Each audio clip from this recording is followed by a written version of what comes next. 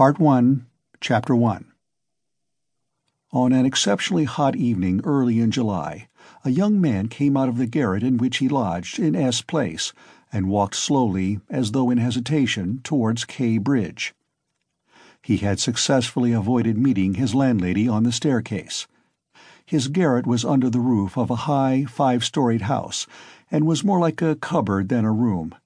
The landlady who provided him with garret, dinners, and attendance lived on the floor below, and every time he went out he was obliged to pass her kitchen, the door of which invariably stood open. And each time he passed, the young man had a sick, frightened feeling, which made him scowl and feel ashamed. He was hopelessly in debt to his landlady, and was afraid of meeting her. This was not because he was cowardly and abject, quite the contrary.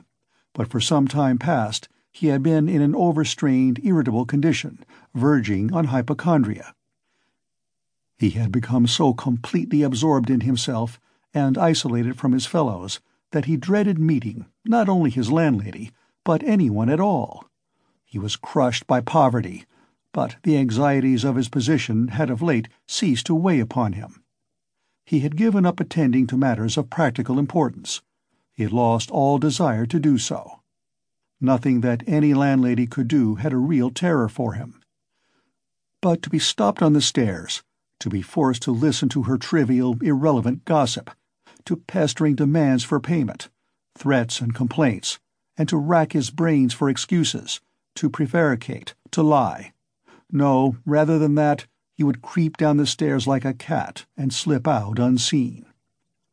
This evening, however, on coming out into the street, he became acutely aware of his fears. "I want to attempt a thing like that, and am frightened by these trifles," he thought with an odd smile. Yes, all is in a man's hands, and he lets it all slip from cowardice.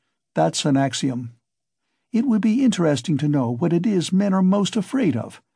Taking a new step, uttering a new word is what they fear most. But I am talking too much. It's because I chatter that I do nothing. Or perhaps it is that I chatter because I do nothing. I've learned to chatter this last month, lying for days together in my den thinking of Jack the Giant Killer. Why am I going there now? Am I capable of that? Is that serious? It is not serious at all. It's simply a fantasy to amuse myself, a plaything. Yes, maybe it is a plaything. The heat in the street was terrible, and the airlessness, the bustle and the plaster, scaffolding, bricks and dust all about him, and that special Petersburg stench, so familiar to all who are unable to get out of town in summer, all worked painfully upon the young man's already overwrought nerves.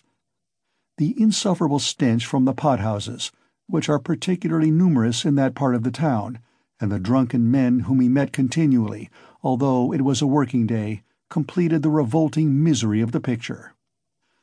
An expression of the profoundest disgust gleamed for a moment in the young man's refined face.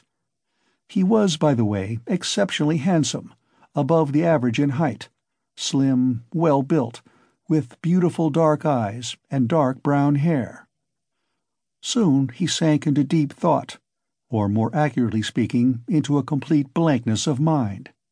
He walked along, not observing what was about him, and not caring to observe it. From time to time he would mutter something, from the habit of talking to himself, to which he had just confessed. At these moments he would become conscious that his ideas were sometimes in a tangle, and that he was very weak. For 2 days he had scarcely tasted food.